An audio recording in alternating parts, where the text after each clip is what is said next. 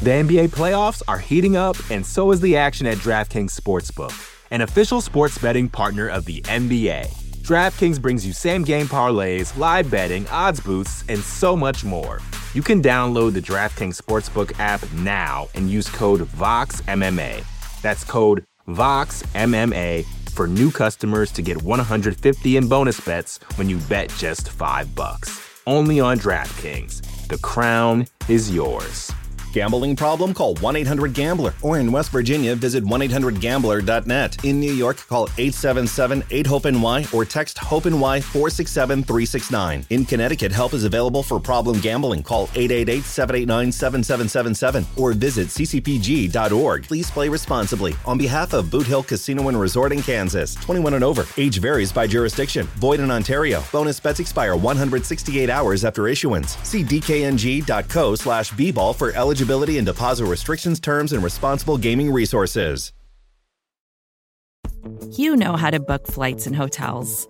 All you're missing is a tool to help you plan that unbelievable travel experience. That's why you need Viator. Book guided tours, excursions, and more in one place. There are over 300,000 travel experiences to choose from, so you can find something for everyone. And Viator offers free cancellation and 24/7 customer support for worry-free travel. Download the Viator app now and use code Viator10 for 10% off your first booking in the app. Find travel experiences for you. Do more with Viator.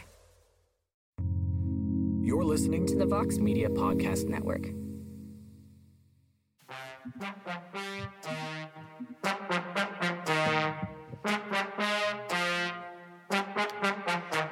Mixed martial arts. Mixed martial arts. How do we like our martial arts? We like them mixed! Man, that shit hits a little different with it being Friday, July 7th, and it being International Fight Week and all. And yes, I know why you're all here. You're here for a preview of Power Slap 3 tonight. Yes. Wait, what? Oh, yeah, that's right. I know why you're all here for a preview of UFC 290. It goes down tomorrow at the T-Mobile Arena in Las Vegas. The weigh-ins wrapped up a little while ago. The 2 title fights are a go. All the fights are a go, but there is one hiccup on the scale. We'll talk about all that and more as we welcome you to the UFC 290 live preview show here on MMAfighting.com. I am Mike Heck, being joined by the dynamic duo. First, the wise wordsmith himself, Deputy Editor Shaheen Al-Shadi. What's up, Shaheen? How's Phoenix right now? It's like the surface of the sun, but I'm feeling that Casey scream in my bones. That got me pumped up for this. Let's go. And yes, my best friend, the King of the North, as Shaheen likes to call him, Alexander K. Lee. What is up, AK? Look at that haircut. Zach Morris, they got nothing on you. So fresh. I'm going to put up a poll. What is the poll going to say? Is Alexander Volkanovski the featherweight GOAT with a win at UFC 290? Oh, man. All right. Well, Shaheen's already shaking his head. I have a feeling we're going to go back to this. And look, let's just start here because this is the Super Bowl week every year for the UFC. Stuff happening all week long in Vegas. There's the expo, meet and greets, fighters everywhere. And then it culminates with the pay-per-view event. And while this fight card may be lacking a bit of star power, there is a lot to like about this card. The main event is my favorite fight on the books for 2023 thus far. I love the co-main event. It's flying way under the radar. And there are a lot of interesting questions heading into Saturday from more of a hardcore fan's perspective. So, AK, set the table, set the scene, my best friend. Give me the gymnastics score for UFC 290. I wasn't prepared for this. Again, just to give people, I don't know why I'm never prepared for this. Just to give people sort of a frame of reference, the much maligned 289, I think still for me came in like an 8.6. And everyone was crapping on that card. And, you know, again, on paper, they weren't wrong. It wasn't, and even in execution, it wasn't like a super great card. So I have to go higher than that. I do think this lineup is stronger. You're getting 2 title fights. You're getting 2 title fights in 2 really good divisions. You're getting fights which I think have plenty of stakes. We're getting Robbie Lawler retirement. Jack Della Maddalena's fighting. We've got some sleeper fights that could be like, you know, that could steal that fight of the night award. This is a solid 9. I won't go higher than that, but this is a 9. This is a solid pay-per-view. again, not the best pay-per-view card we've ever seen, not the worst pay-per-view card we've ever seen, but it's solid. It's right where it should be, and I think worthy of. Well, I don't know. It's like whatever how much you guys have to pay in the U.S. now to get these things, but it's if you were to if you're only buying whatever half the cards this year, I think this would make the cut. So I'm going with 9. Jane, AK is giving us a potential A-, I guess, if we're doing 9 out of 10, 9.0 out of 10. How do you grade this for an International Fight Week card? What's the Shaheen Al-Shadi grade stamp reading on the piece of paper with these fights on them? I'm almost stunned to hear AK's analysis of this. If you're going to buy half the pay-per-views of the year, you maybe would get this one. I mean, certainly you would. This to me feels like, if not the best card that we've gotten so far this year, at least one of the best, right? Like you look at the 10-fight run, starting with the very early prelim headliner with Tetsuya Taira. I can never say the name, but you know who I'm talking about. That's 10 fights in a row to end this card that are just spectacular. That like really there are really good storylines, good sort of narratives, good stakes for all of these fights moving forward from that point on. Like this is a really solid International Fight Week card. You know, maybe it doesn't match up to some of the all-timers like a UFC 189 or something like that. But like if that's the standard we're going to hold this to, a lot of cards aren't going to match up to it. I could give this a 9 out of 10. Like I am really excited for this card. I have been for a while. And I agree with you, Mike Heck, that this main event has been probably my most anticipated fight of 2023 for a while now. And I'm really intrigued by a lot of the stuff we have going on here. Yes, that unification bout, which we're going to talk about right now, for the UFC featherweight title. Alexander Volkanovski looks to defend his title once again. He's back to 145 after coming up just short in his bid to win the lightweight title in February. Defends against the dangerous interim champion, Yair Rodriguez. So, Shaheen, I want to go back to you. You obviously share my enthusiasm for this fight. And I think I love it so much because most people, when I say this, they're like, well, what about Dustin Poirier and Justin Gaethje? Like, we know what that fight's going to be. Those two guys are just going to beat the hell out of each other. It's going to be a car crash.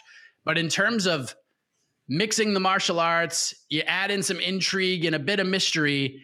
When you throw some ice in that tin and you shake that thing up, it seems like it's going to be a delicious tasting beverage, is it not?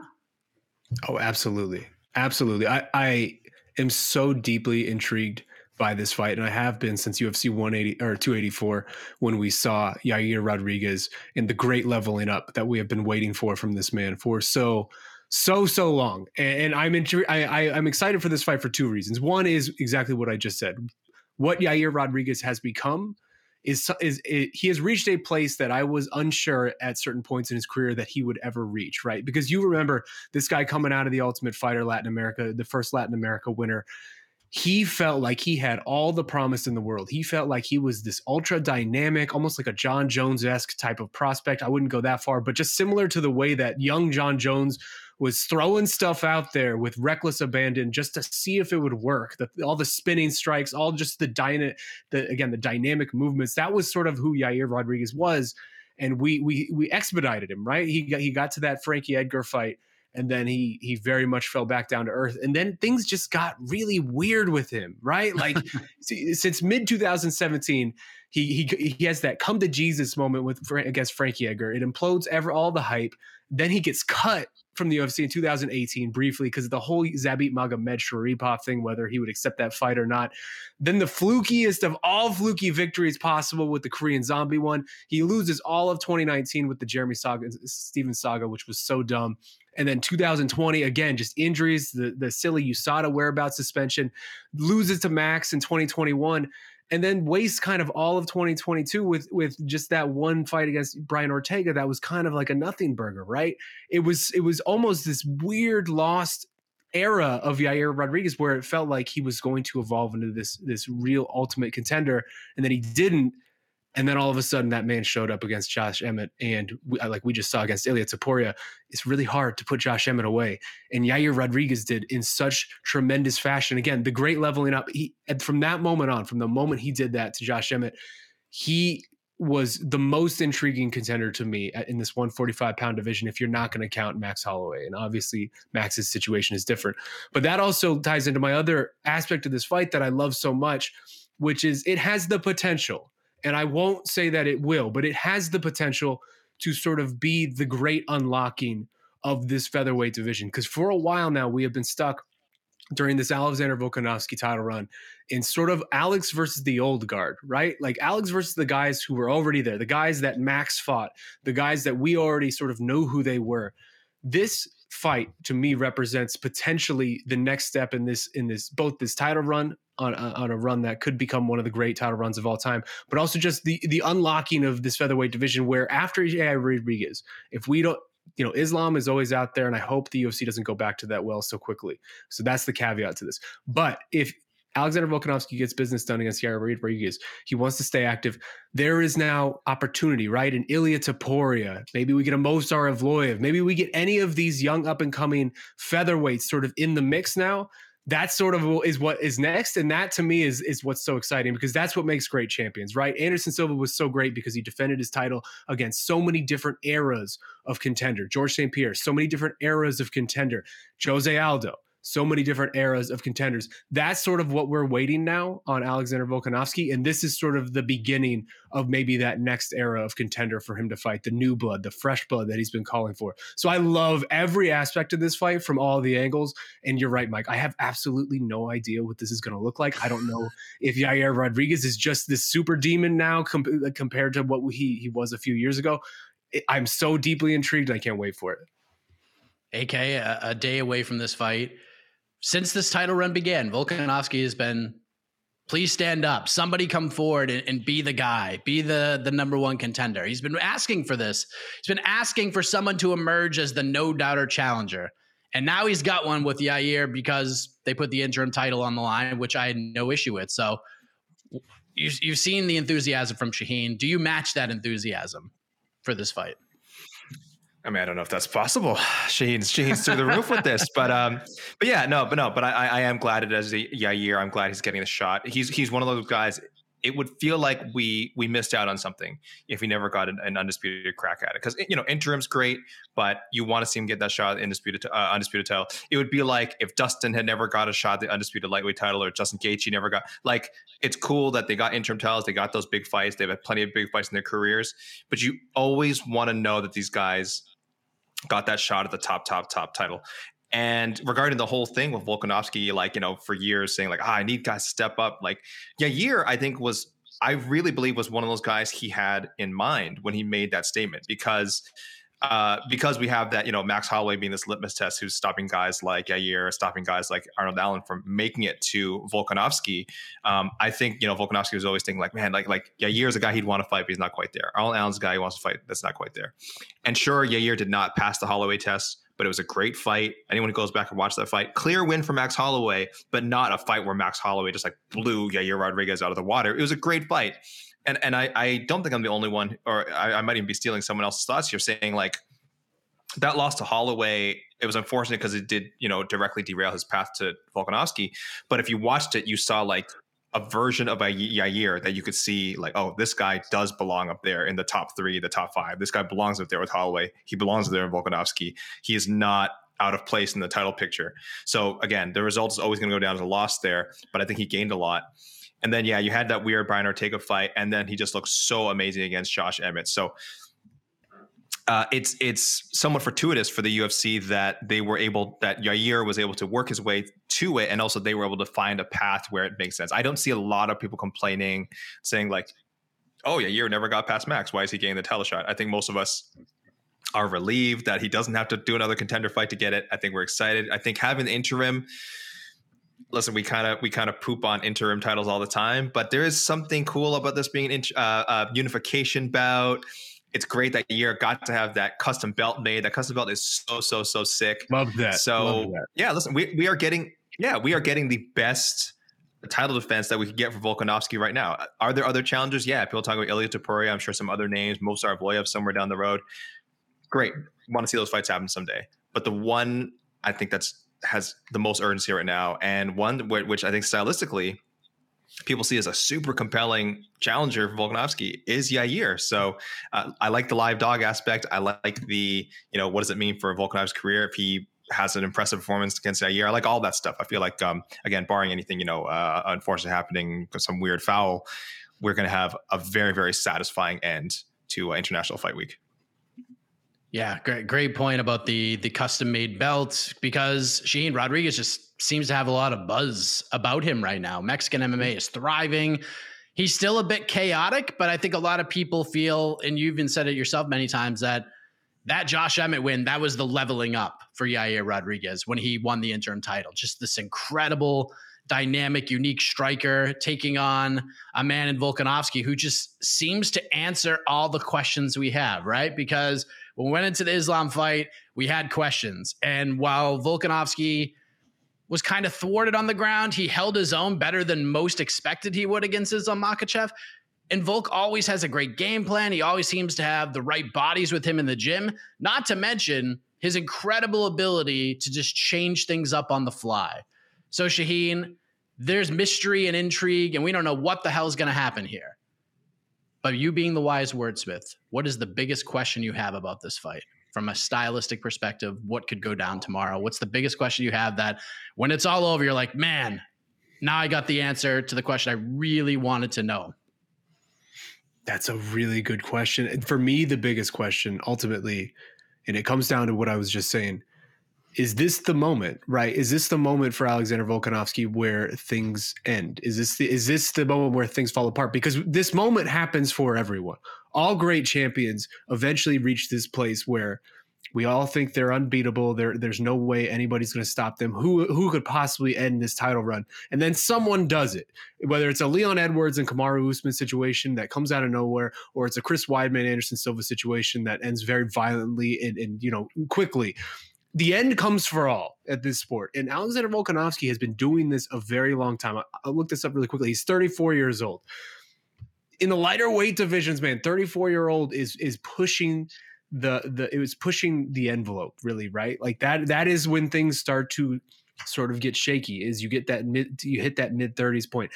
Champions in the lower weight divisions from 155 downward just do not have reigns that last into their late 30s, into their 40s. And Alexander Volkanovski looks tremendous right now. His last fight, I mean, a lot of people feel like he beat one of, if not the pound for pound best person in the entire sport. I would still right now in my current pound for pound rankings have Alexander Volkanovski number one. So I'm not out here predicting that Alexander Volkanovski has fallen off, but it will happen at some point. And we're reaching the point where that could happen at any fight, just randomly out of nowhere. And especially when you're getting a guy like a Yair Rodriguez, who seems to be hitting such a prime of his career, having so much momentum going into it. The custom belt is such a silly aspect to this, and it doesn't actually play into the fight. But I will have to say, I do love when the UFC does these sort of things, because they do them so infrequently and so rarely. But it does feel a little special, right? Like that belt was really cool looking, and it adds an element to all of this, of just, again, the momentum that it feels. Maybe Yair Rodriguez is that guy, maybe Ilia Topuria is that guy, maybe Movsar Evloev is that guy, maybe someone else is that guy, but eventually someone will be that person for Alexander Volkanovski. They will be his Leon Edwards, and this will end. That's my biggest question, is that this moment where we're seeing Alexander Volkanovski, we finally see him lose in some capacity, obviously a heavier man, a bigger weight class, but we've seen him lose now. He is now mortal in a way that he was not before. Is it going to be two in a row? I don't know. I don't think so ultimately, but it wouldn't be shocking if it was, because again, the end comes for all, and it comes usually right around this point in time for a lot of these lower weight champions. AK, what's your biggest question about this fight? How old was Max Holloway when Volkanovski finally, toppled him and said, God, he's still so young. I was trying to think, because you 20s, right? Because you were bringing up all these sort of like, not passing of the torch, but sort of the dethronings that we didn't necessarily see coming, but for some of these great champions, but it happened because Max Holloway, I would put in there. I think Max Holloway was on a pretty good run.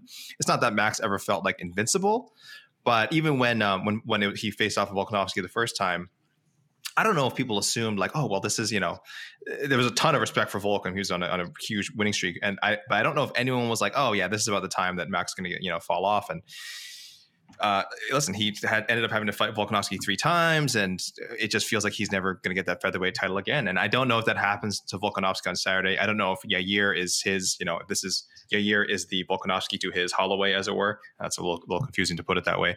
But it's entirely possible. It feels like Yair, it really feels like he's peaking at the right time. So that age factor is just huge. Because other than that, like, I don't have a lot of questions about how Yair is going to approach this. There's no like, oh, he's going to have championship jitters, because I think 284 was a huge opportunity for him. Like it wasn't the undisputed title, but it was a title fight. It was a big pay-per-view. It was in front of a large crowd.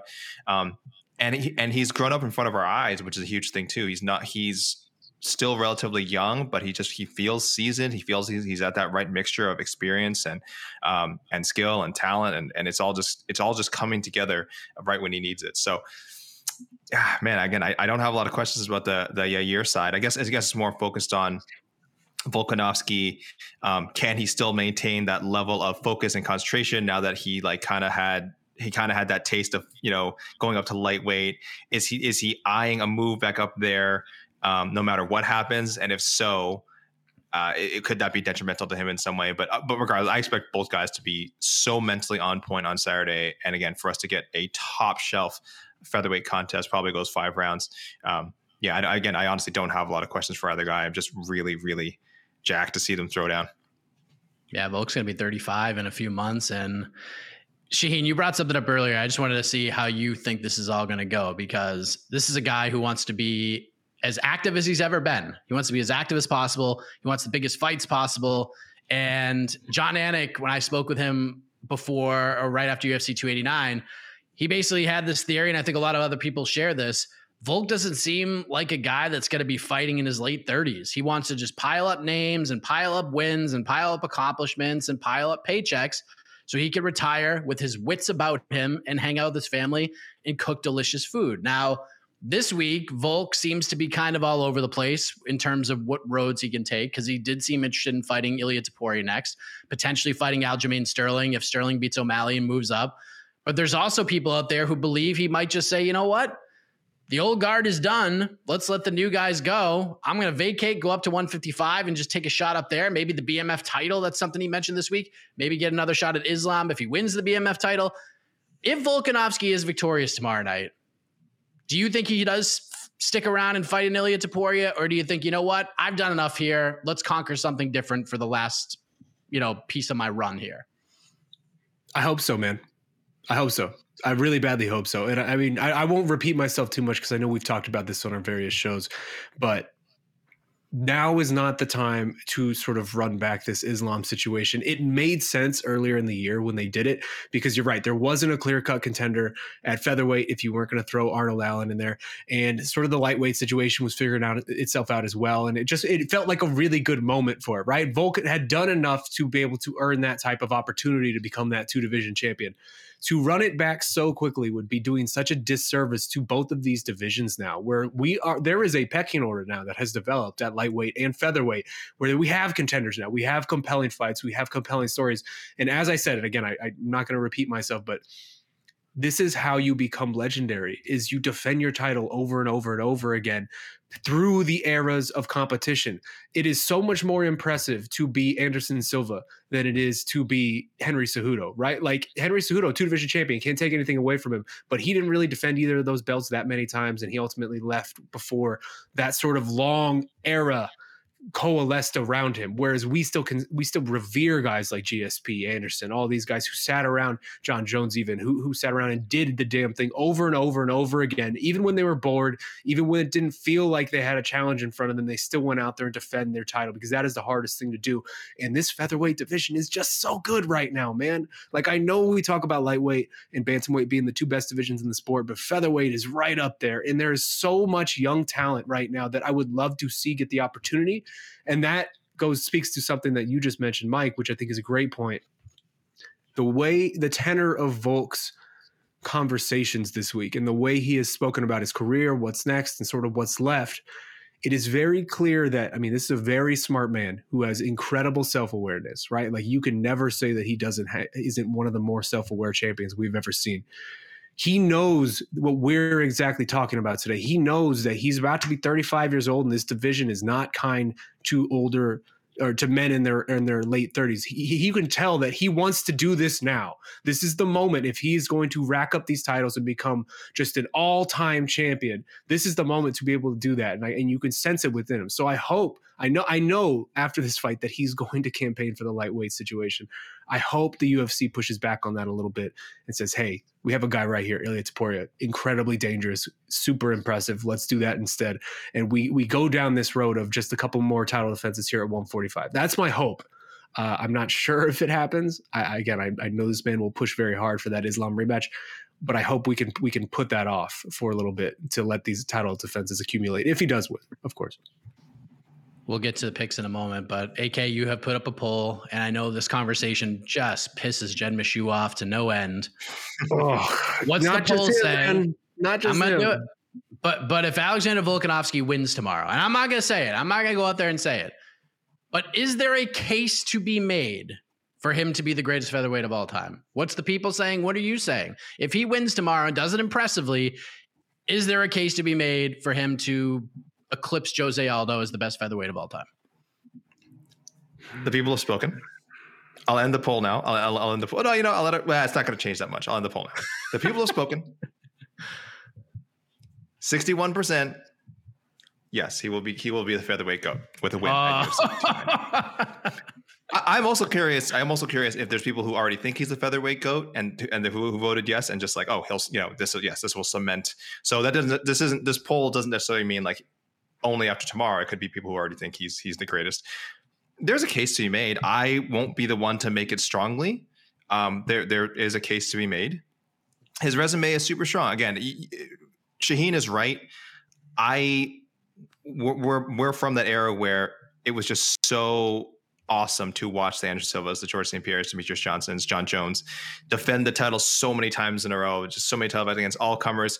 It wasn't always the biggest names. It wasn't always like, oh, why?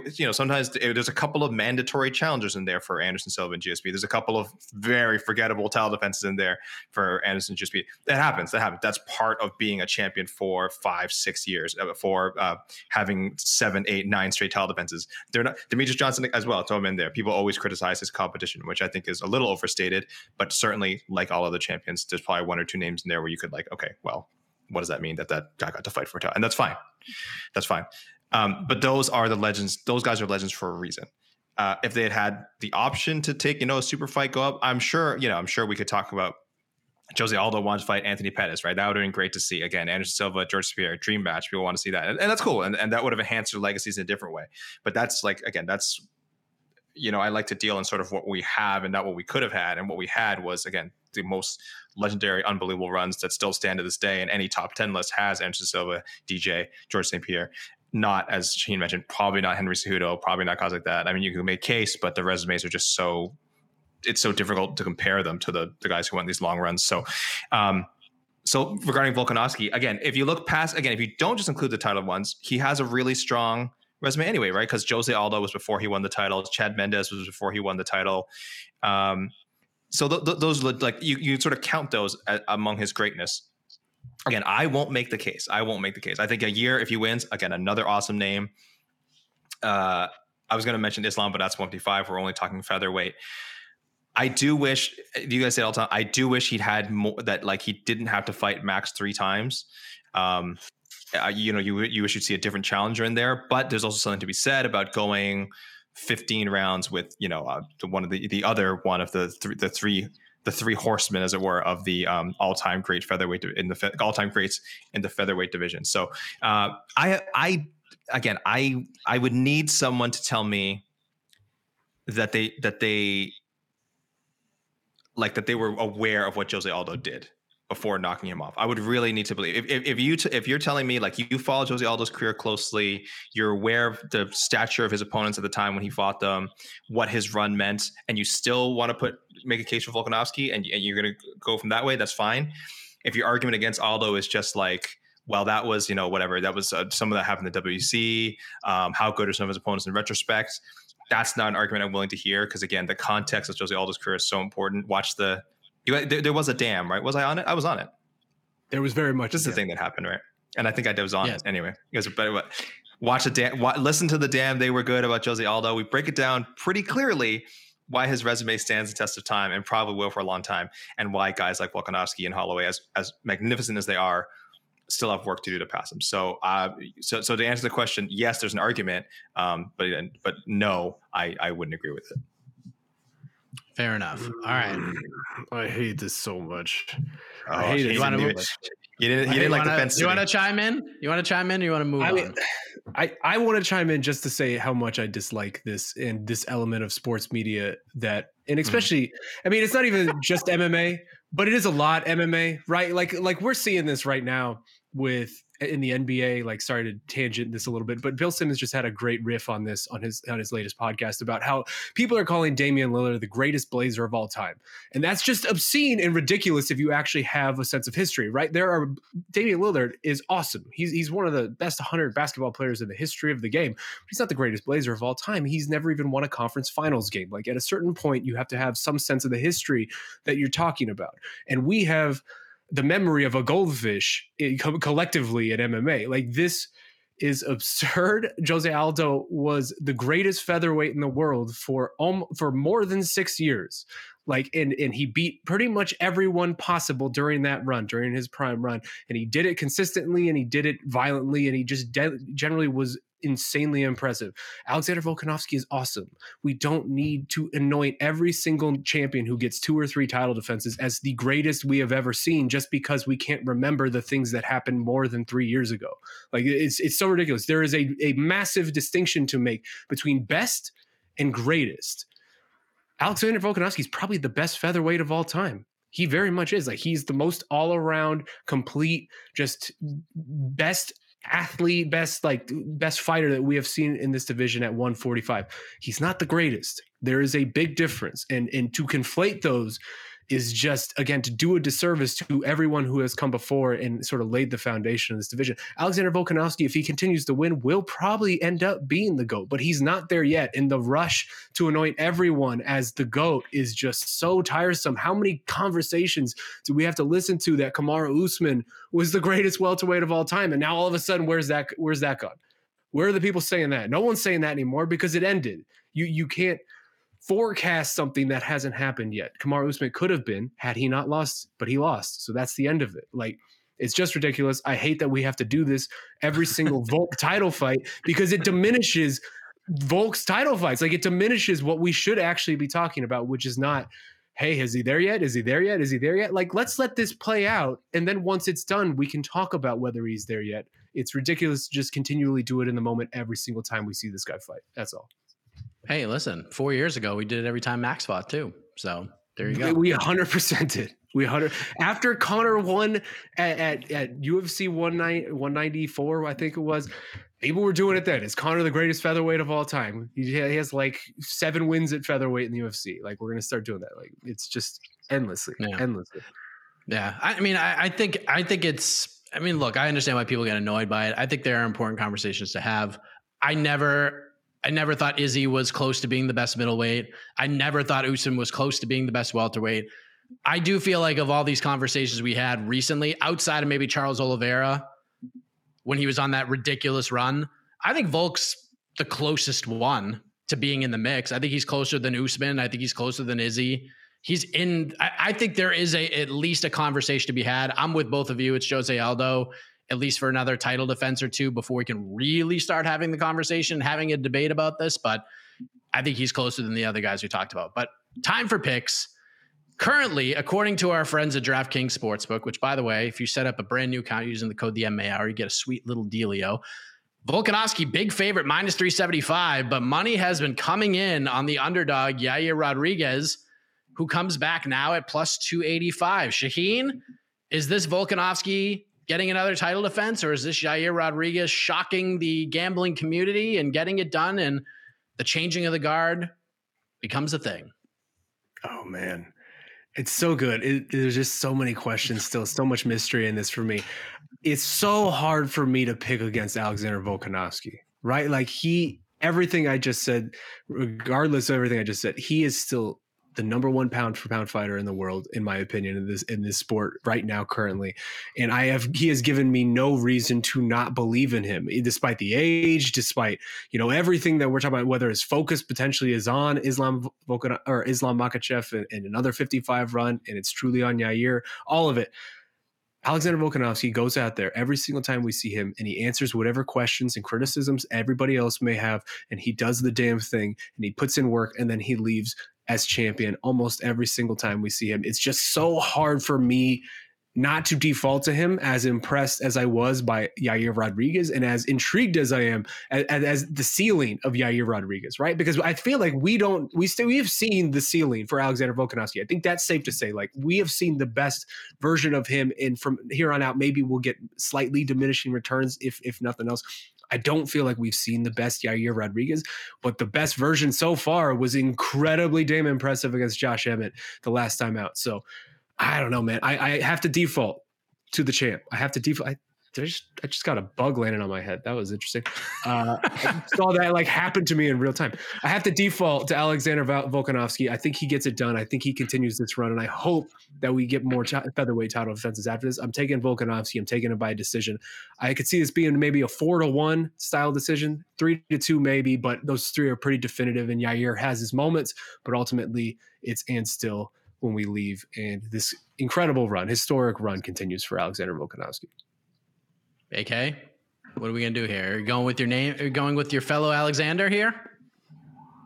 Yeah, I have to. I think Volkanovski is pound for pound, skill for skill, the best fighter in the world. So when I pick against Yair, it's not any indictment of Yair at all. I think we're going to get the best version of El Pantera that we have seen yet. And again, he looked pretty fantastic, 284.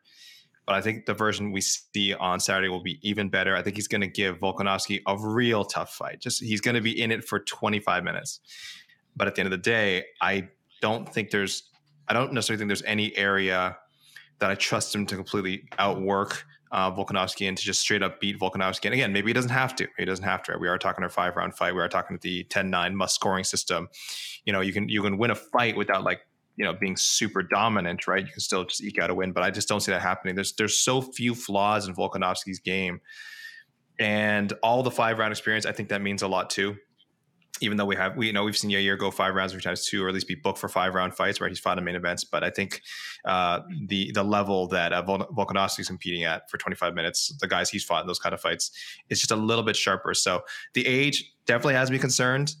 It seems like it is the time where Volkanovski might slip on that proverbial banana peel with all these hungry 145ers coming for him, and maybe Yair is the guy is the one who's going to be able to take advantage of that.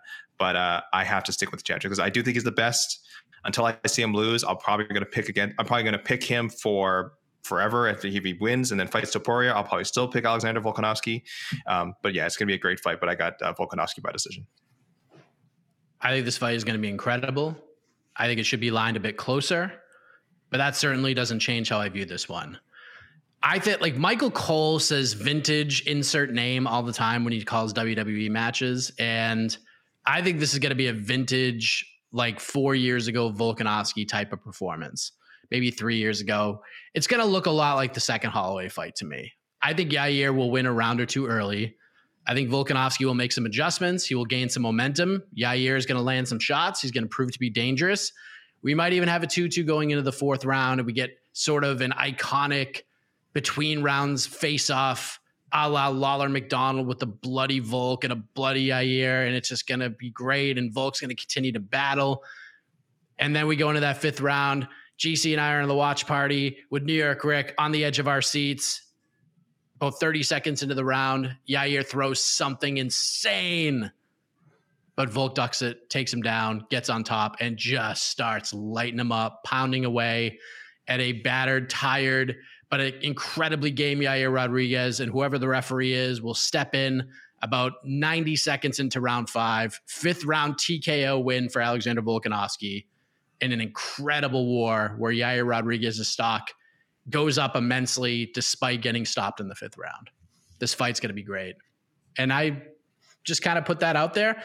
Like Shaheen said, I have no friggin' clue how this fight's going to go down. So the NBA playoffs are heating up, and so is the action at DraftKings Sportsbook, an official sports betting partner of the NBA.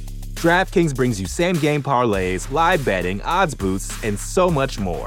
Don't miss out as the NBA postseason winds down. And new customers to DraftKings can bet $5 to get $150 in bonus bets instantly. You can download the DraftKings Sportsbook app now and use code VOXMMA. That's code VOXMMA for new customers to get $150 in bonus bets when you bet just $5. Only on DraftKings.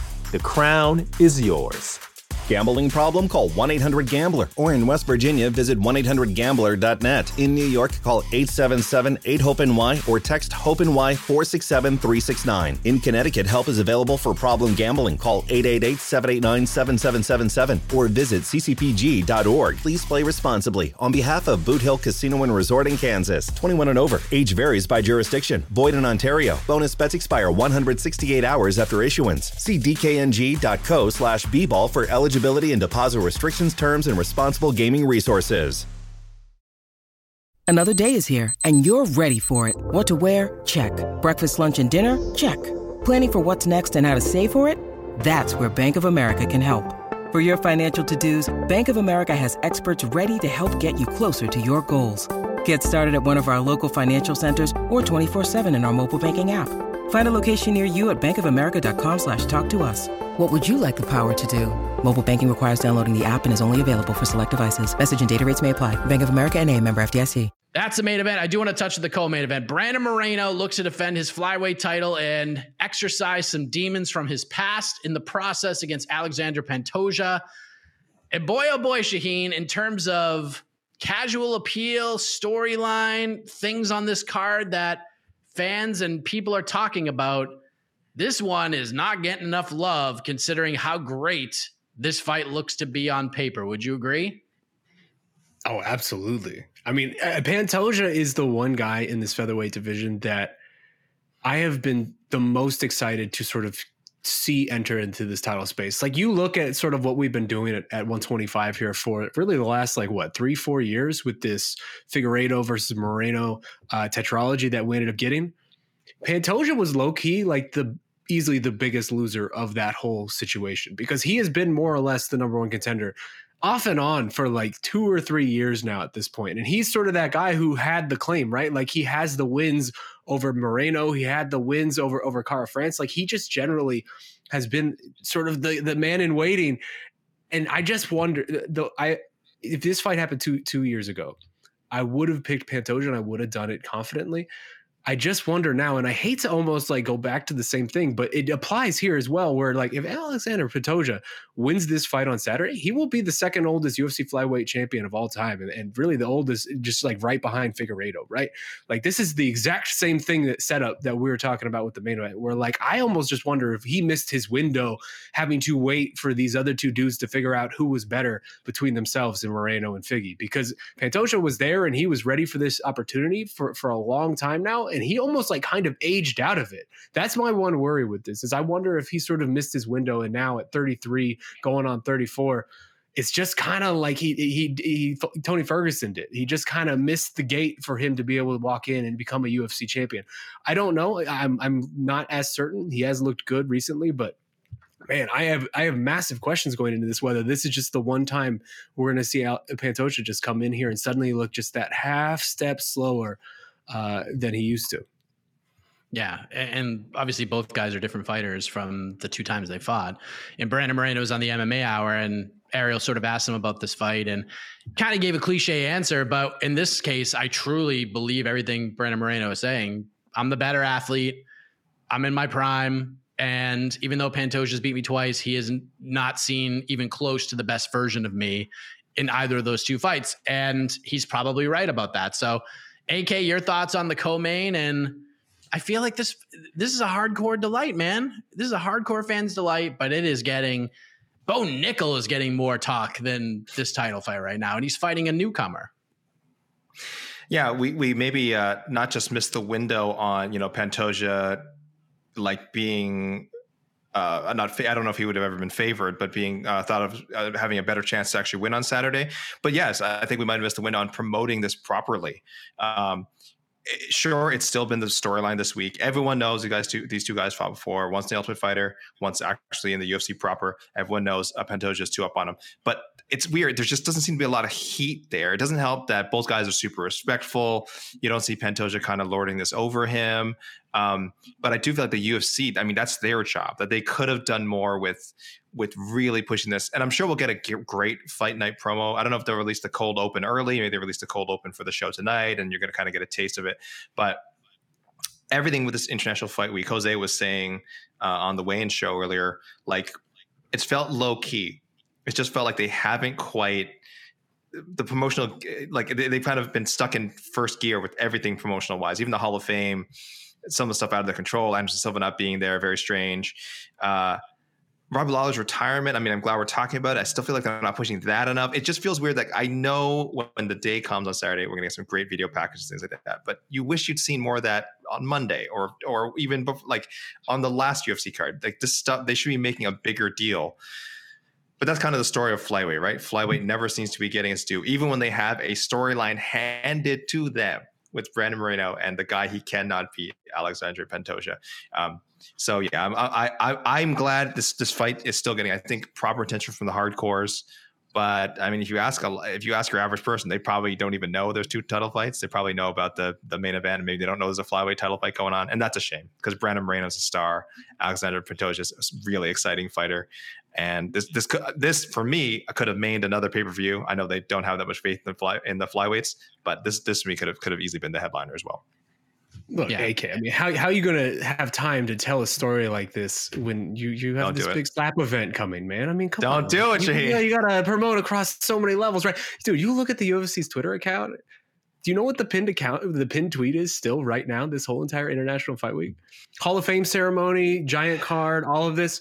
Nah, man, it's Wolverine versus Hintz. Is that the person? I don't know who Pegasus. Like it's some sort of I'm not hearing some American gladiator name. Flap for Cash versus Titan from American Gladiator. Like that's still the pinned tweet on the day before International Fight Week, the day after this emotional Hall of Fame ceremony. Like, I mean, you think they're gonna have time to tell this story of this co-main event? Come on, man. It's incredible. Upsetting.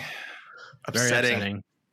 But AK, it was nice to see Brandon Royval as the backup. You have said all year long this could be the year of the Raw Dog. Weighed in at 125 successfully. You may get the winner of this one. Probably more so, in my opinion, if Moreno wins.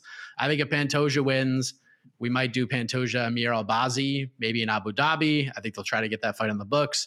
If not, I think we'll get Moreno Royval, battle the Brandons. But right now, Shaheen, Brandon Moreno, despite being 0-2 in his career against Alexander Pantoja, the minus 205 favorite, comeback on Pantoja plus 175 again.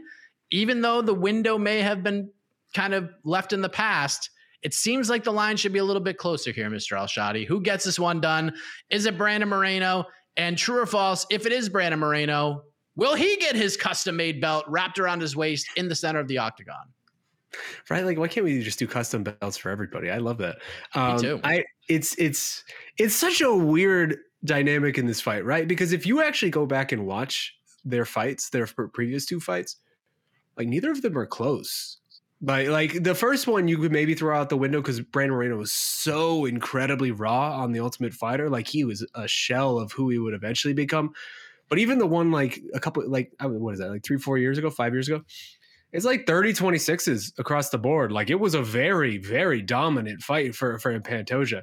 It's just hard for me to look at sort of what these two men have become currently, right? And who they are coming into this, where it just feels like, again, the window, man, it feels like Brandon Moreno is doing an upward trajectory and Pantoja maybe is starting the decline of his. And they're just meeting at the perfect moment for Moreno to get the one, a la Izzy Pereira the second fight, the most recent one, to sort of get his moment to conquer his boogeyman, to sort of do it on the biggest stage and really prove to people that he can beat this man. So I'm picking Moreno. I think this is going to be competitive. I could see I see another decision in this one, a 5-round war, but ultimately I think Moreno wins 3-2, 4-1, similar to how I view the main event.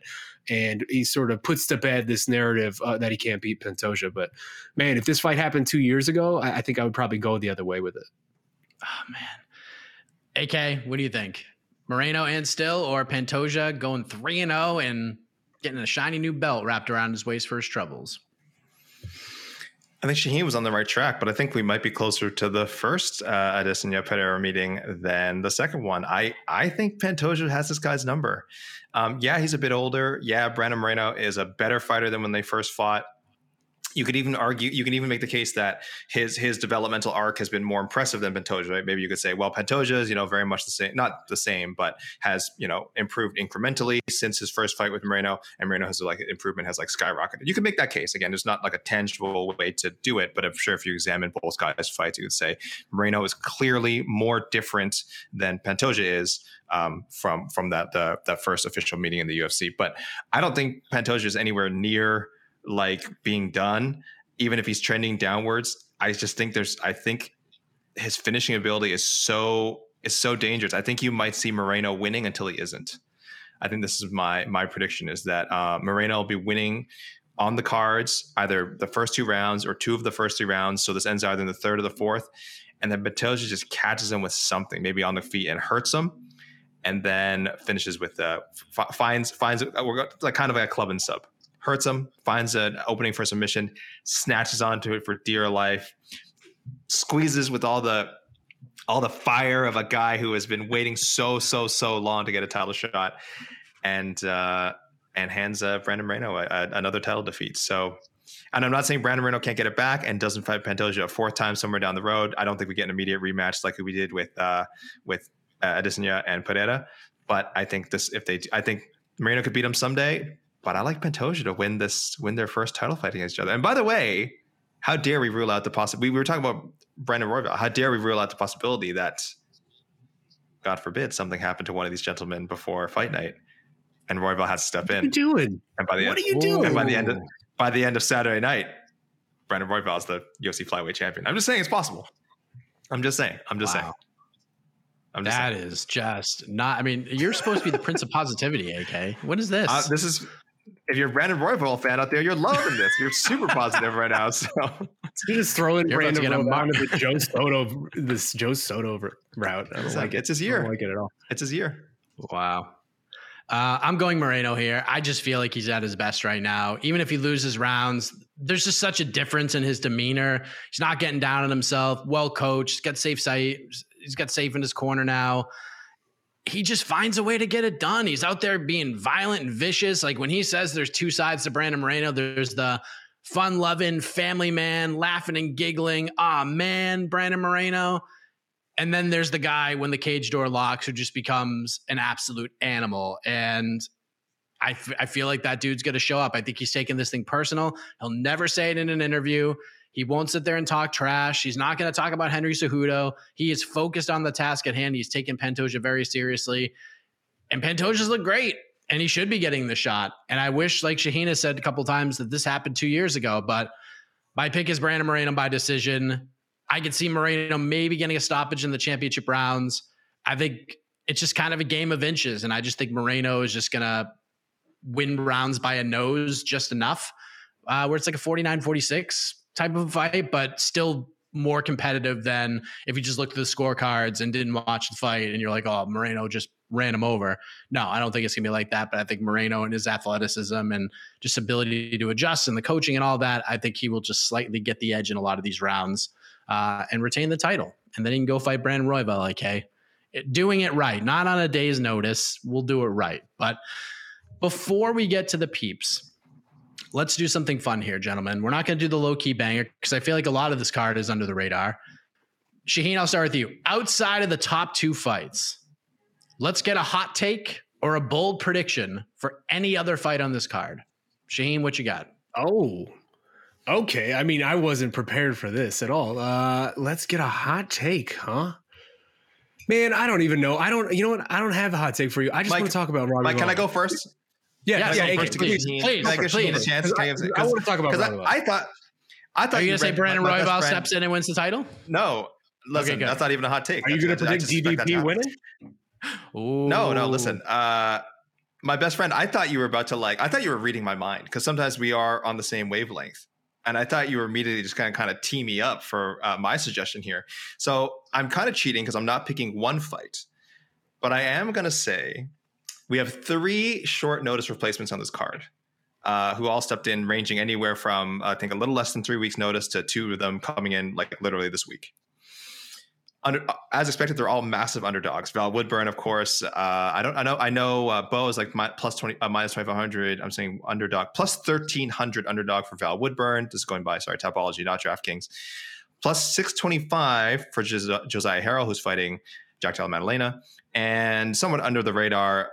Plus 400 Terrence Mitchell, who's stepping in to fight Cameron Simon. I think one of these short notice underdogs is going to win. You could probably throw Edgar Shire. I don't know. Too. Yeah, I mean, he's kind of in a weird situation because like he's not technically replacing someone. Though I guess he is because Tyra was supposed to fight 2 weeks ago. Sure, Shire. How's he looking at the odds? How's plus 675? Shire's looking at the odds against Tatsuro Taira. Plus. Oh wow, really? Okay, I'll throw him in there too. One of these massive underdogs, I think, is going to win. I guess everyone would just assume Mitchell. If you were going to pick, you would say Terrence Mitchell could beat Cameron Simon. It's actually a little surprising. I think that Terrence is I know people think highly of Cameron Simon, but he's so young. I'm a little amazed he's such a massive favorite. But I'll say it. Something weird's going to happen. I don't think all these massive favorites taking on short notice opponents, I don't think they're all going to win. I don't think you could just parlay those 4 guys and throw whatever 10 grand on there and make some money. I don't think that's going to happen that way. So I would definitely recommend don't do that. My bold prediction is one of these short notice replacement guys wins, and it might not necessarily be one of the more live ones. So there you go. Wow. I know, pretty vague, pretty broad. Take it a step further. Call your shot. Call your shot. Who? Which one's it going to be? Yeah. I'll do it. I'll say, it's so bad. Josiah Harrell. Excited. Ooh, Josiah Harrell. I wish I had the guts. You know what's so funny? I wish I had the guts to say Val Woodburn, but like I have so much faith in Bo Nickel, and I've seen a bit of Val, and Val's like he's not a terrible fighter at all, but I think I just don't see a world where he beats Bo Nickel. Like a plus 2,500, minus 2,500 nickel for me almost isn't high enough. But I'll go. I've heard a lot of good things about Harrell. And I give JDM credit for taking this matchup. I mean, I know he wants to stay on the card, and I'm sure it seems low risk, but boy, these kind of guys can come out of nowhere, and I think someone's pulling off this upset. It could be him. Wow. I love it. We almost had a Friends Forever moment, AK. I'm not picking Josiah Harrell to win, but my bold prediction was he was going to give JDM the business in this fight. And JDM would hold on to win, maybe even get a late finish. But Josiah Harrell is really good, super athletic, really good wrestler. And it's just a stick of dynamite, man. Like this guy just doesn't stop. He's coming off of a fight and was back training like the next day. This dude doesn't stop training. I'm not expecting any gas tank dump or anything like that. Maybe some jitters early on, but this dude is just explosive. And I think this is one of those fights where this is going to be like a David Onama type situation where Onama may not have beat Mason Jones, but he got a lot of respect coming out of that fight, going up a weight class and giving the big favorite some fits. And I kind of feel like that's what's going to happen here. I am picking JDM to win, but there's a lot of people who just feel like, JDM's going to win first round knockout, moving on to the next fight. I don't think it's going to be that easy. I really don't. I could be wrong. I could eat my hat. I'm not going to do that either, but I think this fight's going to be, pretty damn competitive. I think JDM will win because he's the bigger fighter, but Harrell's an exciting talent. The UFC has had their eye on him for a minute. It's not like this is just, random phone call. They've been eyeing this kid for a while. So maybe he just tackles JDM right through the octagon door, just like he did with his LFA fight a month ago. Shaheen, what's your bull take? Or if you want to just call us both and say it, go right ahead. I mean, I certainly will do that. I love you both dearly. I consider you both very deep personal friends, but you're very wrong on this. Like, JDM's going to do work all over this fella. I'm sorry. That's just sort of the reality of this. Like Harrell's a good prospect, and I'm intrigued to see how he's going to do once he sort of gets a UFC run proper, but he's also a lightweight. Like he's not, you sort of glossed over the size aspect of this. And like JDM is pretty much the most exciting welterweight prospect we have going right now. And it would be a giant shock to me if a lightweight came in here and sort of, as you said, started giving him the business, but we'll see. I mean, it's on record now. So if I'm wrong, I'll tell you I'm wrong, but I'm curious to see now. You guys got me even a little more intrigued in that fight.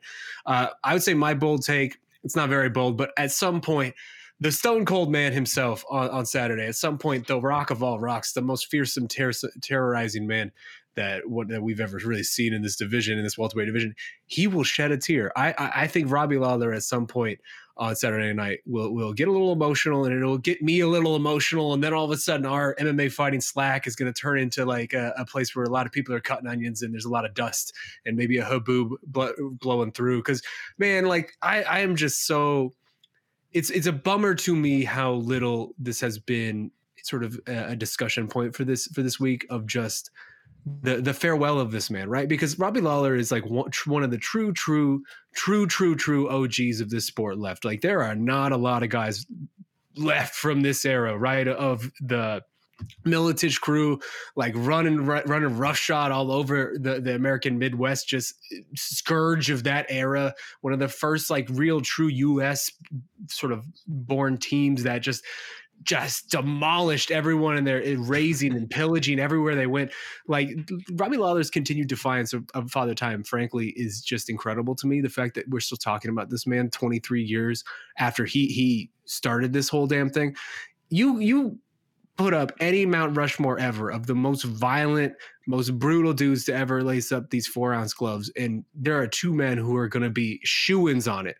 Robbie Lawler and Justin Gaethje. Like you can figure out the rest of that list, but those two dudes are forever going to be on it. And Ruthless Robbie is really just like a one of one, right? Because like whatever, if you were around back in the day when he first sort of made his debut and he was that young kid from the Militich team who everyone had really high expectations for him, and then something happened and he sort of ends up in Strikeforce and he's piddling around in Strikeforce. And there was like a 4-year stretch there from around 2009 to 2012 where he's just kind of plodding around the middleweight division, losing to random guys, losing to like Lorenz Larkin and whoever.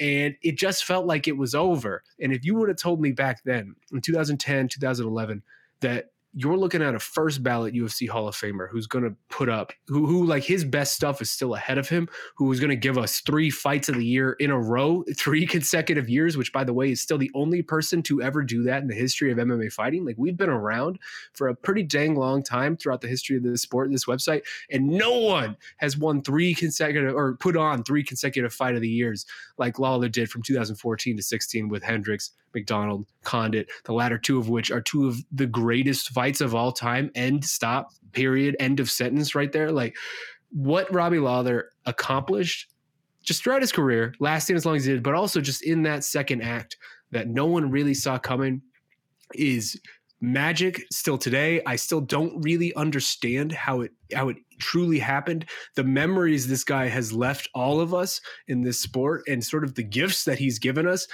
It's so cool. And again, to see him still doing this after 23 years, it's just such a fitting tribute to the FU sort of ethos that I think typified and embodied the sport for a lot of those guys in that early generation where they were just doing this to do this because they would have been fighting in bars anyway. If you're going to pay them to do this, like, all right, that's cool. The fact that he's still going and we're getting this farewell fight against Nico Price, which I crap on UFC matchmaking when I feel like they deserve it, but this is a chef's kiss of a farewell fight, right? Like this isn't Robbie Lawler getting thrown up against just like a top 5 welterweight. This is Robbie Lawler getting a fun fight on the way out, one that he could potentially win. I can't wait for it. I wish he was maybe celebrated a little bit more this week, but it was cool to see the Hall of Fame ceremony last night.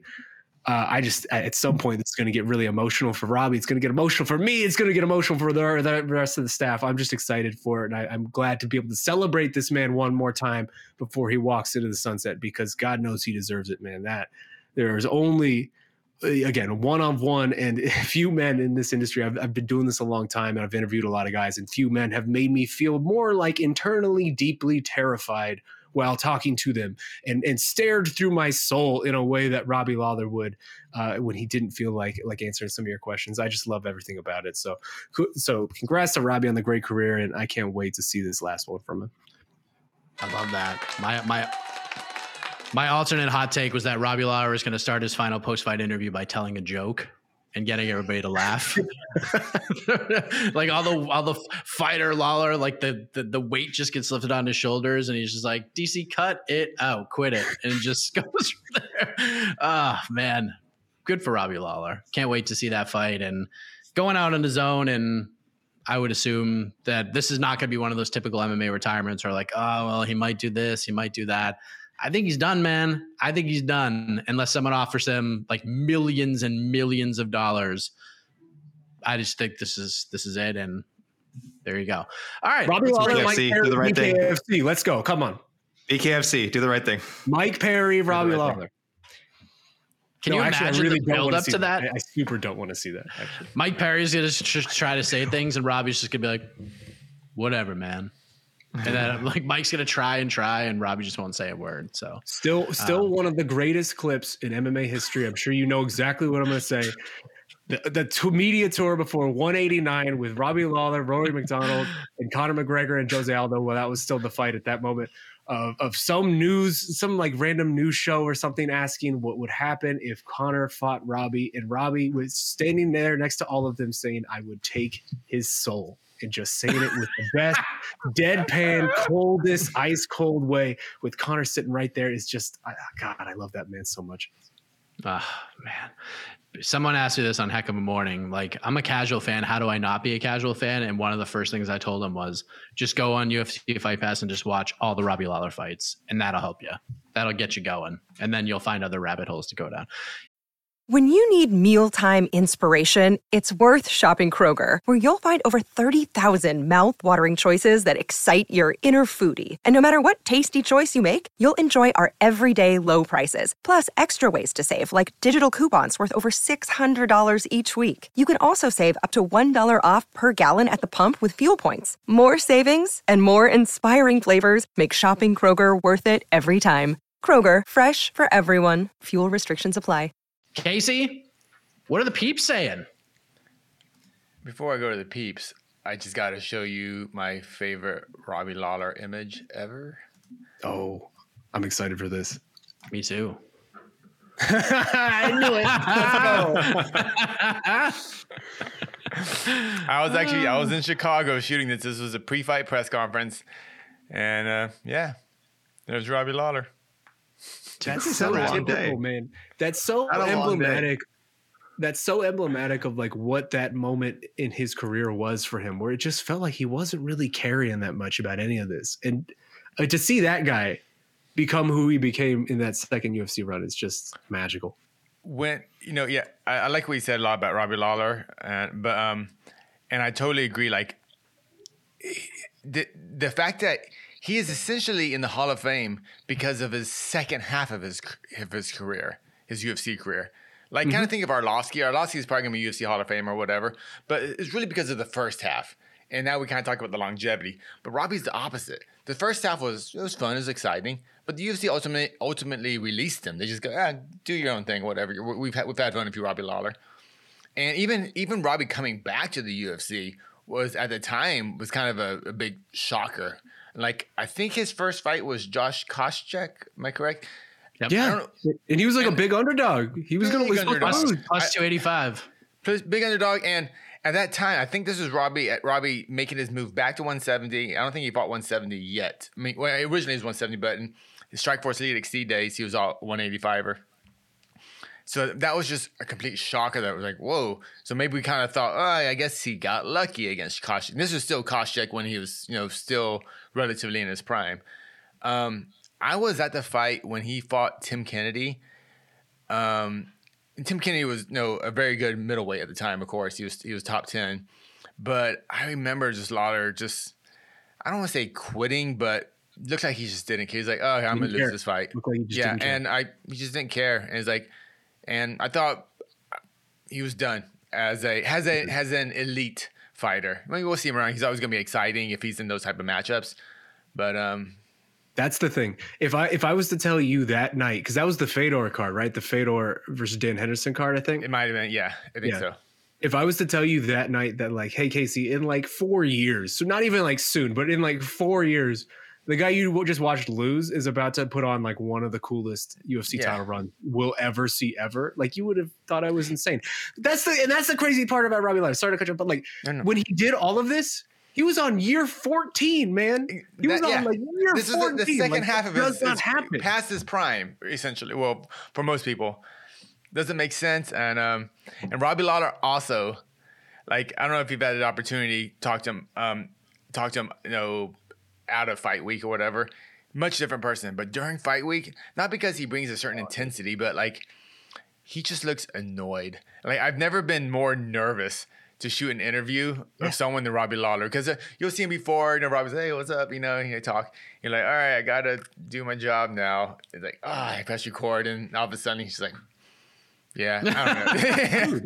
He just two times I've ever been scared mid-interview because it's just the way the guy was looking at me. Like it's just, it's not like he's like I'm gonna beat you up or anything. It's just like I'm like you're just annoying him by taking away his time. I don't know, but Robbie Lawler, freaking legend, love it, man.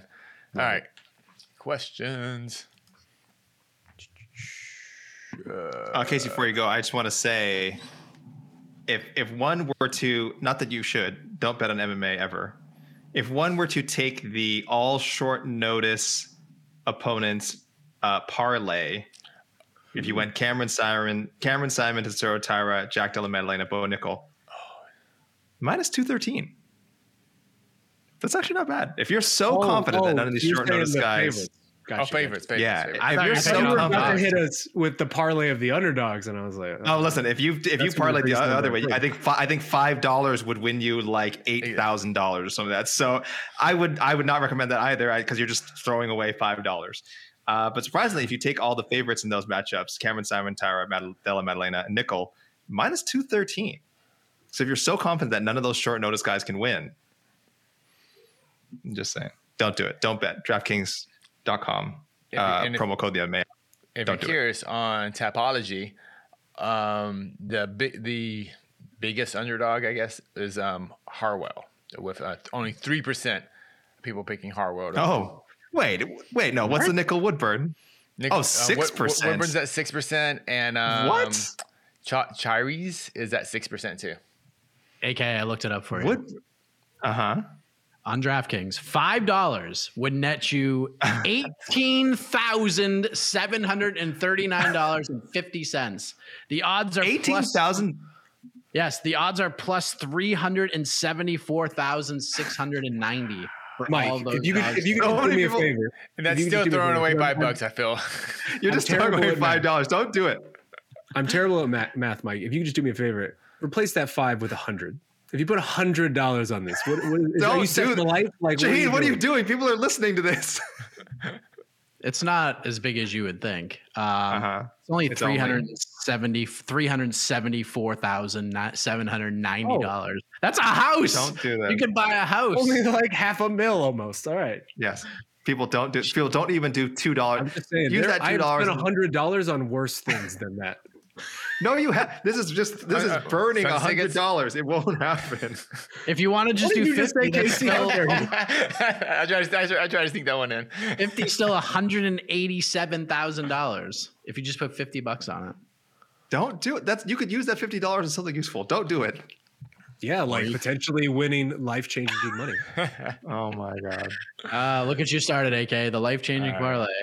Don't gamble. Don't gamble on the MMA. life-changing parlay. See, we even got a name for it. I love this. Yeah. All right. Just since we were talking about the Trailblazers earlier, I just want to throw this up there. Thank you. Yeah, man. This Dame stuff is so dumb. Glide, man. No, I'm with the Dame people. Clifford Robinson. I mean, those Blazers teams are nasty. Dude. Bill Walton won a title for them. Come on, man. He played like 3 seasons for them. Relax. He played like 3 seasons. Relax on the Bill Walton. He won. Dame hasn't won a Western Conference Finals game. It's not his fault. It's not his fault. His management is incompetent. I'm on Team Dame. I actually do think I didn't want to jump in there and make it a whole separate thing. I actually think Dame is the best Trailblazer. I mean, Clyde Drexler is probably him or Bill Walton.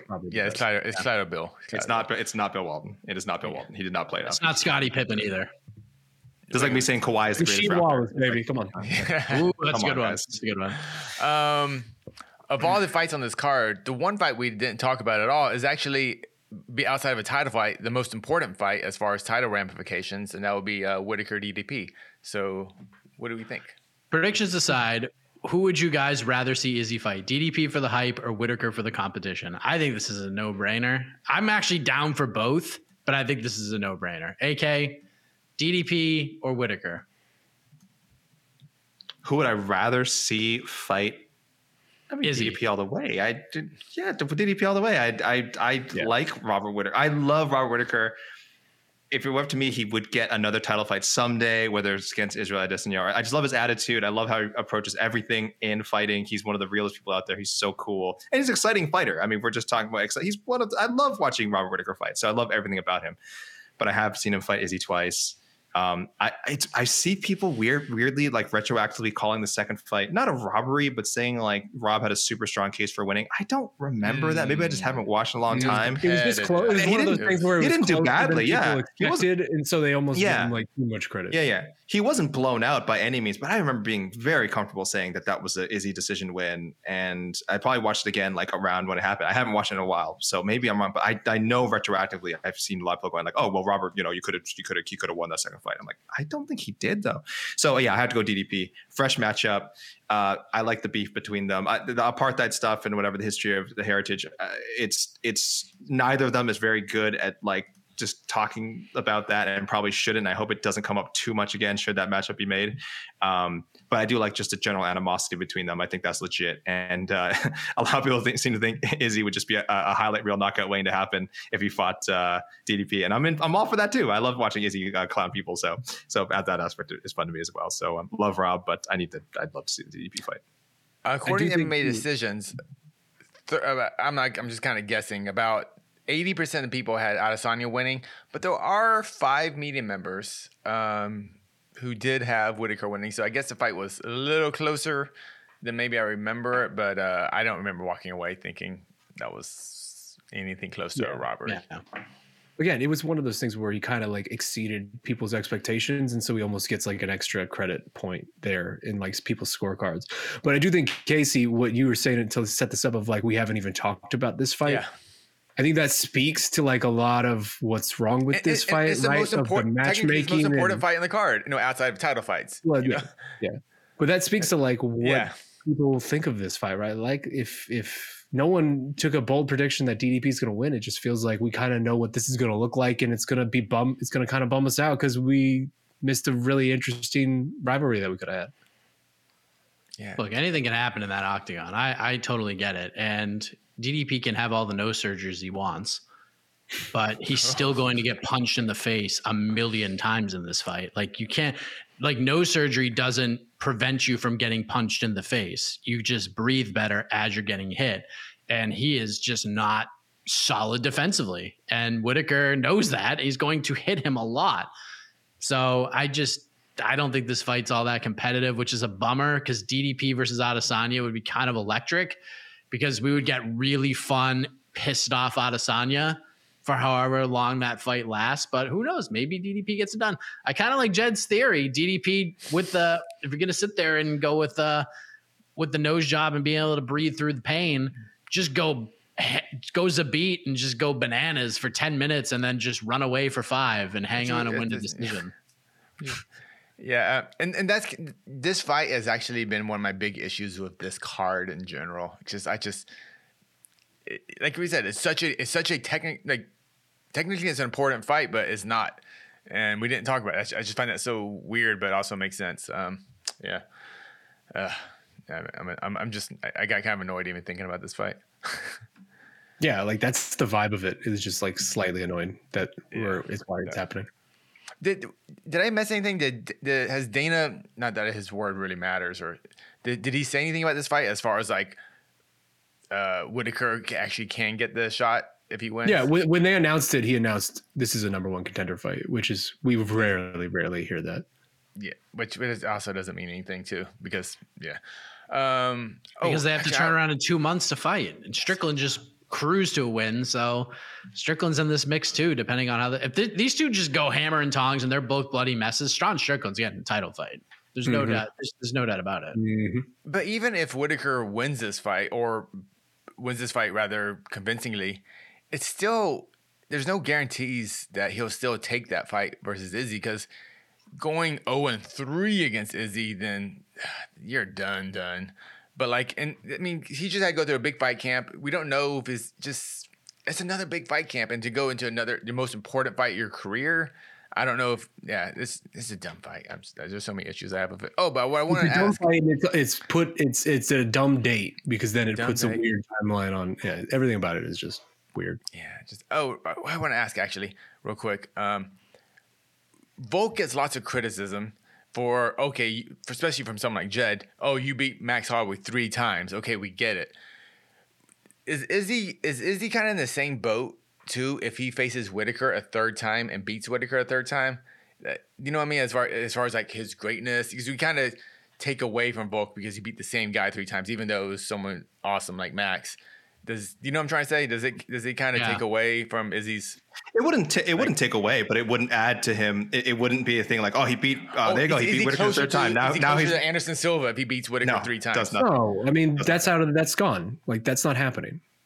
And I guess that's why someone like Izzy probably doesn't want to fight Whitaker, and I get that, because if he beats DDP, even though we consider DDP a lesser opponent than Whitaker, then he is kind of closer to that Anderson Silva kind of level. I don't know. I just think it's interesting how we look at like Izzy. The problem with like Volkan, like it's not a problem, but like I guess the problem with like the way that we almost have to talk about the resume when it comes to the Holloway stuff is like he hasn't had a chance to fight a lot of the other guys in this division because of the Max thing and because of how long that took, right? Like outside of that, who else is he beating his title run? Brian Ortega in the Korean Zombie. Like that's the title run. That's it. Just because the Max thing took so long. Like Izzy has still been able to rack up a bunch of different guys in this division because he's super active, and you know the Rod things only happened twice. So that's just the tough part with Volk with this whole Holloway thing. Right. Yeah, that's exactly what it is. Because even Izzy was just putting names out there. Like Volk was like, someone show me something, and Adesany's like, you know what? That Jared Cannonier guy seems pretty cool. Someday we're going to fight for the belt. Marvin Vettori, I don't like him, but someday we're going to fight for the belt.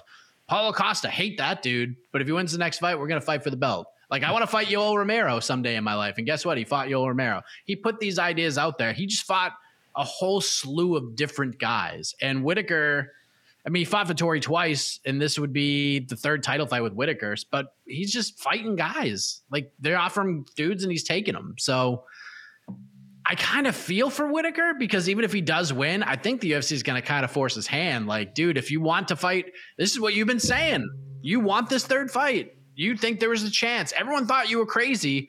We're giving it to you, but you got to take it. What if Whitaker says no? You think they'll ever give him a shot again? I don't know. It's going to be a lot. It's going to take a lot for Whitaker to get another shot. So he beats Strickland. That'd be tough. No, Strickland's getting the title shot. Yeah, never mind. All right.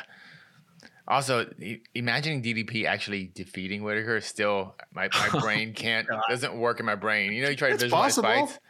That'd be. Tell me how does it work? Visualize it. Sell it to me. AK. I don't know. Yeah. So let me throw this to you. Let me pose this to you. I don't know.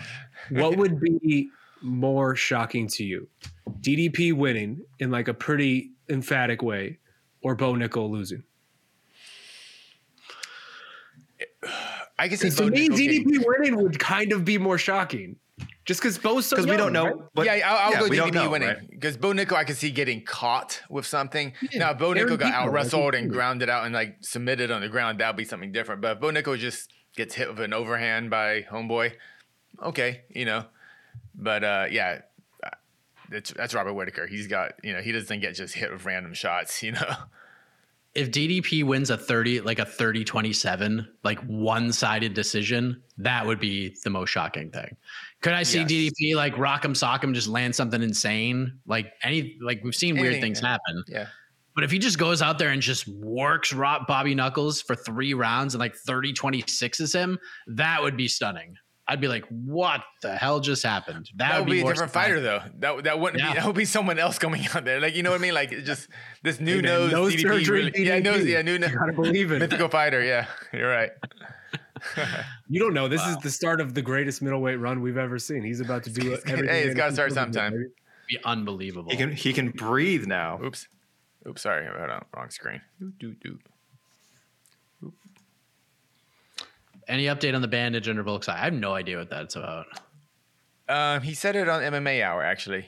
He said it was just he said it wasn't a cut. He said it was like a deep scratch. And he didn't want to risk any sort of staph infection or any sort of just whatever getting into it. That's what he said.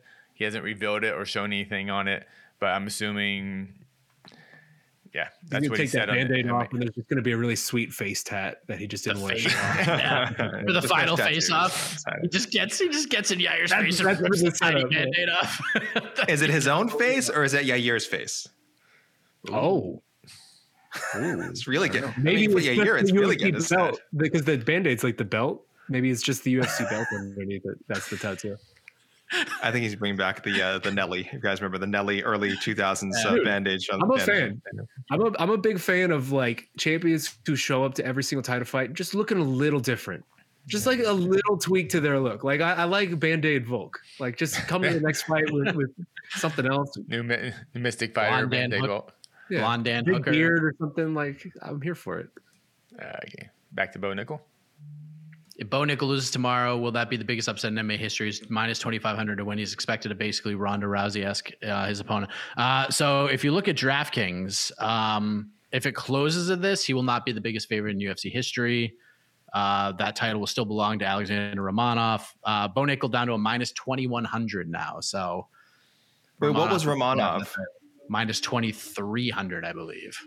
Over Chase Sherman. Jeez. Okay. What about underdog wise though? What about like plus weird right now? Person to have that title? That's so strange. I see. Yeah. What a crazy Woodburn line plus for that 1,100. fight, Has there been a bigger than a plus 1,100 under? I think so. Big Tuna was. I remember Big Tuna being a gigantic underdog when he got his Bellator win. Yeah.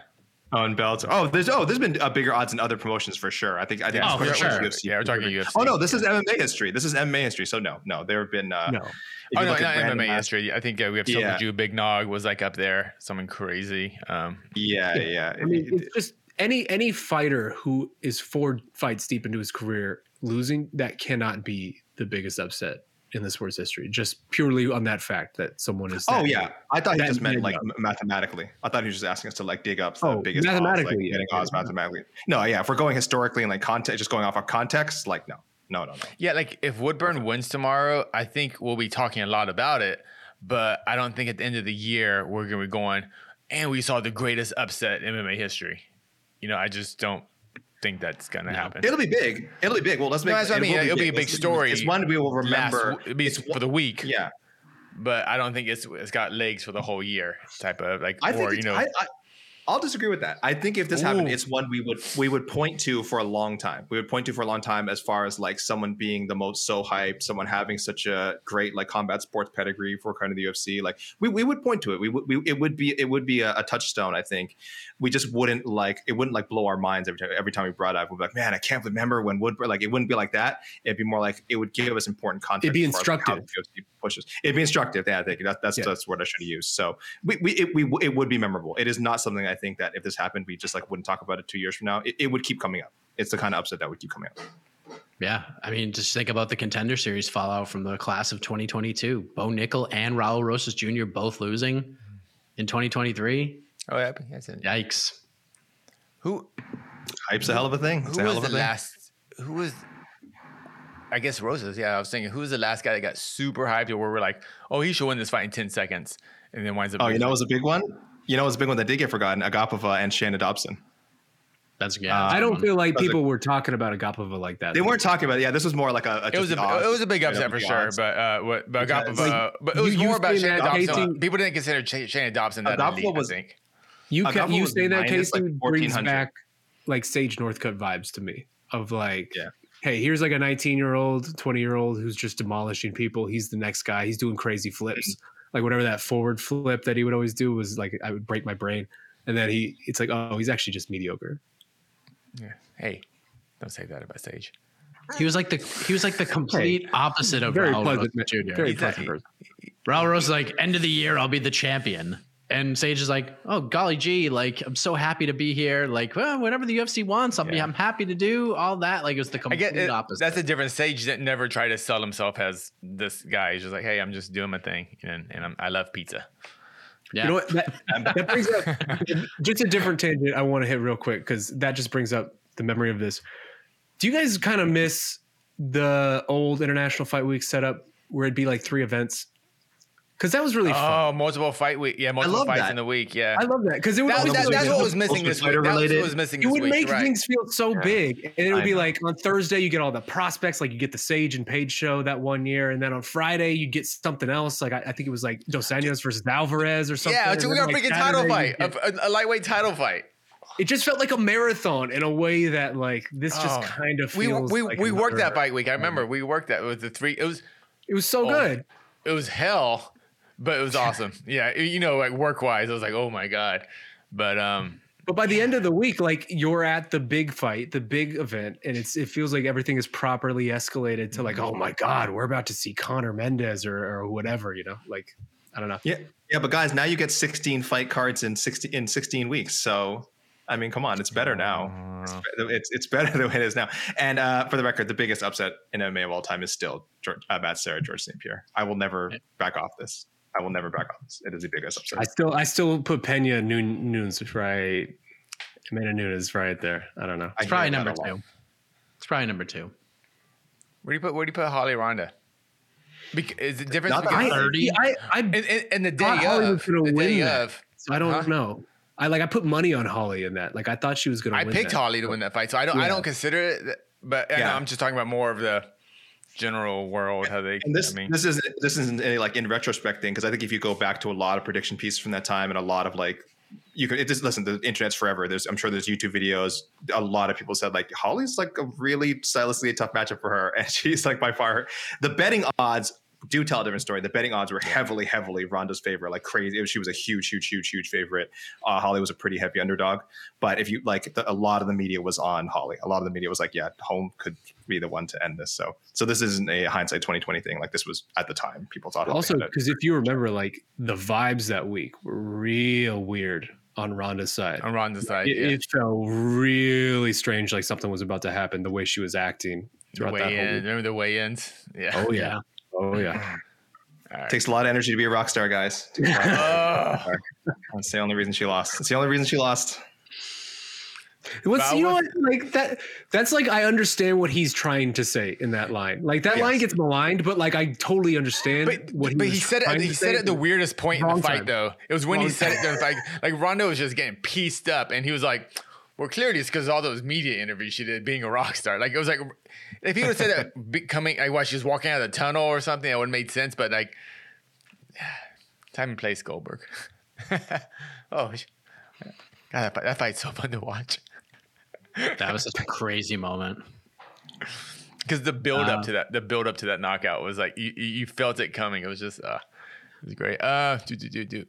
We good? We're at an hour and a half. We got to get out of here. Yeah, we're good. I'm fine. One more. We got people's free fight show tomorrow. More questions. Send us home. Oh, real quick, just because I keep running the wrong screen. Sorry, get too excited. Where's the tea from, Casey? Oh yeah, this Genki Sudo shirt is from Scramble. They are a wonderful MMA apparel brand based out of the UK, and it's a photo taken by the great Susumu Nagao, a Japanese photographer. Nice. That is where it's from. Yeah, I think we're good. I think we're good. Yeah, we're good. I think we're good. All right, hit the music. We are done. Tomorrow gonna be a busy one, everybody. We got the People's Pre-Fight Show. I think at 5:15 p.m. Eastern, unless something falls off and they push the fight card back. And then Watch Party, 9:45 p.m. Eastern. Back in the studio, myself and GC. Very excited for that. Well, the post-fight show, AK and I, get your coffee ready. We're going to go live for on to the next one, and it's going to be early, so get ready for that. So we will have all of your UFC 290 needs covered. Jose is boots on the ground, ceremonial weigh-ins. Jorge Masvidal is about to do a press conference, so you can find that on our YouTube channel as well. And all the winners, all the shenanigans, all the craziness that is International Fight Week. follow along here at MMAfighting.com. We are done. Casey, thank you for the ones and twos. For Shaheen, for AK, I am Mike Heck. We'll see you tomorrow, everybody.